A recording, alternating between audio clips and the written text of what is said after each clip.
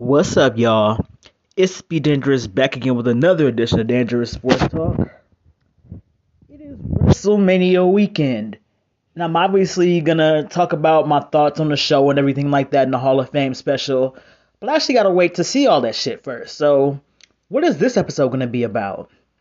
Well, I'm glad you asked, because it's gonna be about none other than the Lakers falling on their knees by 3 goddamn points to the Pelicans last night. So let's pull the stats up, shall we? The Lakers typically lose 114 to 111. The Pelicans are ninth in the Western Conference, and their record is 34 and 43. The Lakers dropped their asses down to their knees to the 11th spot with a 31 and 46 record. Stats. Okay, we got Anthony Davis. I was actually almost right about his stats. He had 23 points, 12 rebounds, and 6 assists. We had somebody else get 36 points, 8 rebounds, and 4 assists. Westbrook, 12 points. Bradley, 10 points. Monk, 13 points. Now, one thing I can say about this Lakers team is that when the going gets tough, what do they decide to do? Run their mouths and keep fucking losing. That's literally been the reputation of the Lakers, this era's Lakers. All they do is run their mouths to the fans. They run their mouths in the public eye. But when it comes to actually playing the game, you can't get them to win for losing whatsoever. Because the basketball that I grew up with, you didn't just run your mouth and talk till you're blue in the fucking face. Talk all that shit on the court. Let your skills speak louder for you. And win more than you lose. That should be easy, right? Not for this Laker team. Because as many times as I was told that Leahy makes his teams better.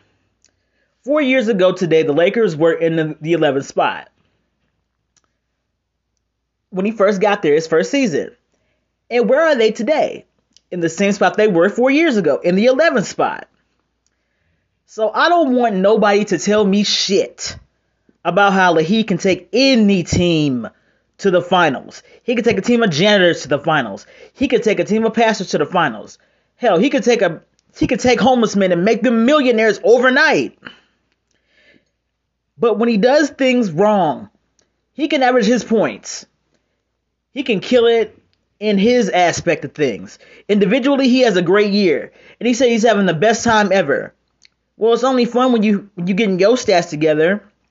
When you're doing your individual thing. What does you averaging X amount of points per season doing for this team itself? Absolutely nothing. And I kept telling people that I didn't expect him to change. He was going to be the same person, the same hoe on a different team. And as always, I'm proven correctly, but nobody wants to say anything to me when it's like that. When I'm absolutely correct about how I see things happening when they first come to fruition, nobody wants to hear anything I gotta say because I'm just a Leahy hater who has no clue of what I'm talking about. But the second things start to materialize the way that I expect them to, nobody wants to come to me saying shit. Because honestly, I didn't even watch the last couple of Lakers games because I already knew what the results were going to be. They were going to fucking lose, and that's exactly what they've been doing. And it doesn't make me any less of a fan than anybody else. Hell, I sat there and I watched every single game that Kobe played his last damn season because it was his last season. And they finished 17 and 65.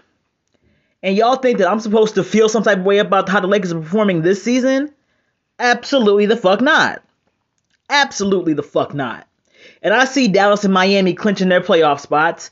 And the Lakers aren't going to do anything but clinch their assholes around the foot of the next team that's going to kick their asses out of contention.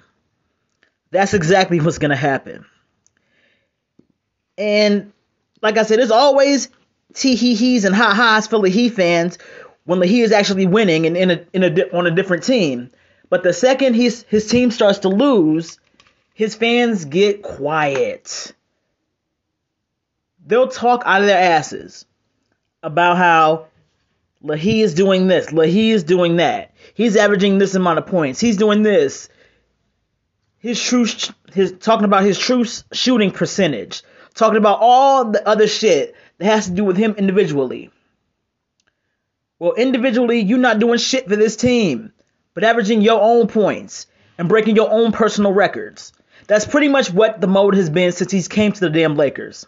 He hasn't done shit, but average his own points, break his own records, and grow his own legend. This has nothing to do with being the greatest Laker ever. No, you're the greatest Lahim ever. And you can put that in whatever definition that you want it to mean, honestly. Because y'all already know. If you've listened to my shows by now, if you know me by now, you know that I am a diehard Lakers fan. I've been here during all eras. And people who try to think that I'm otherwise, I laugh in their faces and tell them exactly what it is. And Lahee fans are the typical trolls. They're the typical trolls because they already know they can't come to me with shit. Because when they come to me talking shit and they think they're dealing with a talking out their ass, know nothing ass fan, when I let them know what it is, they back the fuck off because they know and they see that I'm not the fucking one. I will let you know exactly where Kobe was in 2012. I can tell you what he was doing all up until he retired. So please, spare this Laker fan from the typical bullshit because I told y'all, you'll get exactly who you came to see. In management, Jeanie and Rob, neither one of you have any type of backbone because y'all were quick to tell real Laker fans who had been here through fucking Mitch and Jim running the team into the fucking ground. We sat through all that just to have y'all let him come in, fuck up the entire team structure that you had with your young core and your young players to get the win now mentality. You traded away Ingram. You traded away small balls. You traded away Randall. Everybody that was growing and now are kind of staples in their own teams right now. You got rid of Jordy.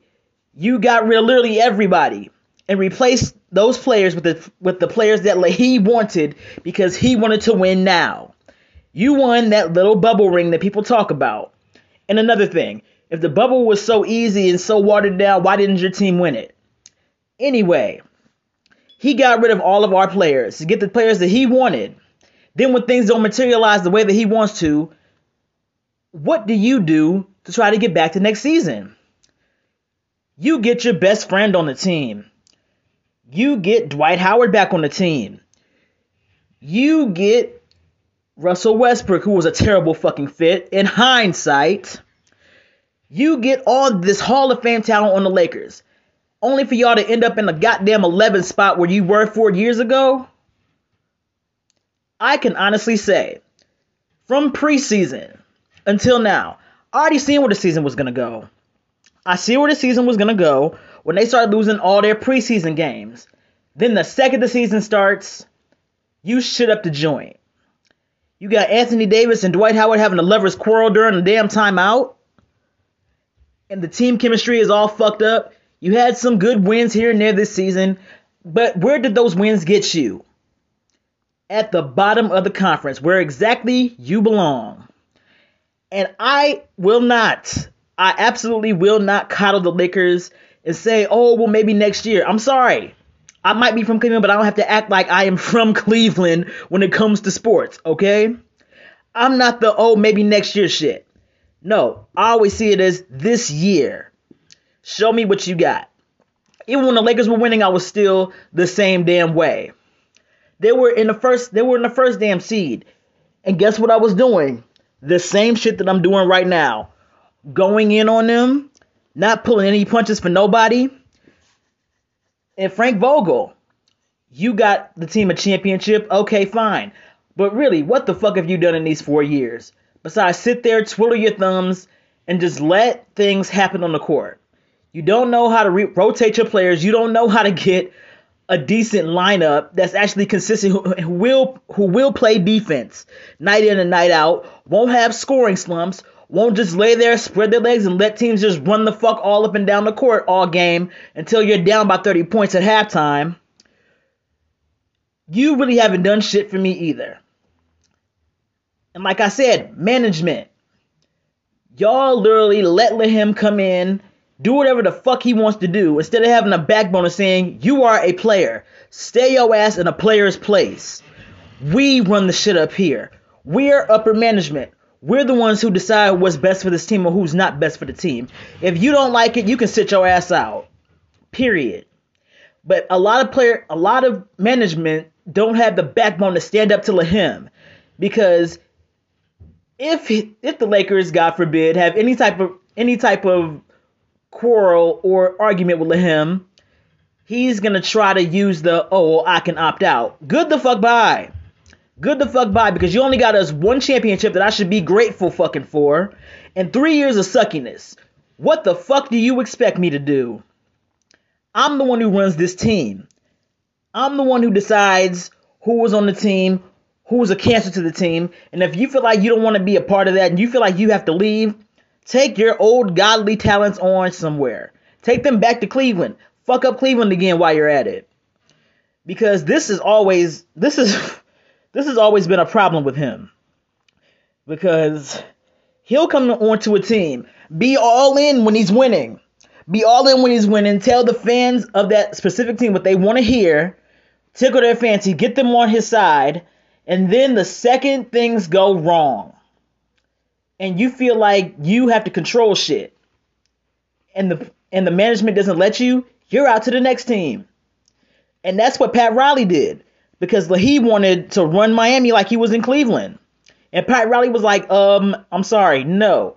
I'm the one who runs the Heat organization. I'm the one who's going to decide what happens here. So if you don't like that, you can be on your way out. And he booked his ass back to Cleveland, because Dan Gilbert, I've said this multiple times as well, Dan Gilbert will turn tricks downtown Cleveland in the flats in his fishnet stockings and high heels like he's in Pretty Woman if it will get them a championship. And if LeBron wants it, LeBron gets. He could tell Dan Gilbert to run buck naked down Highway 480, and Dan Gilbert would fucking do it if it would make him happy. But pretty much the bottom line is, this Lakers season was a fucking fail in every sense of the word.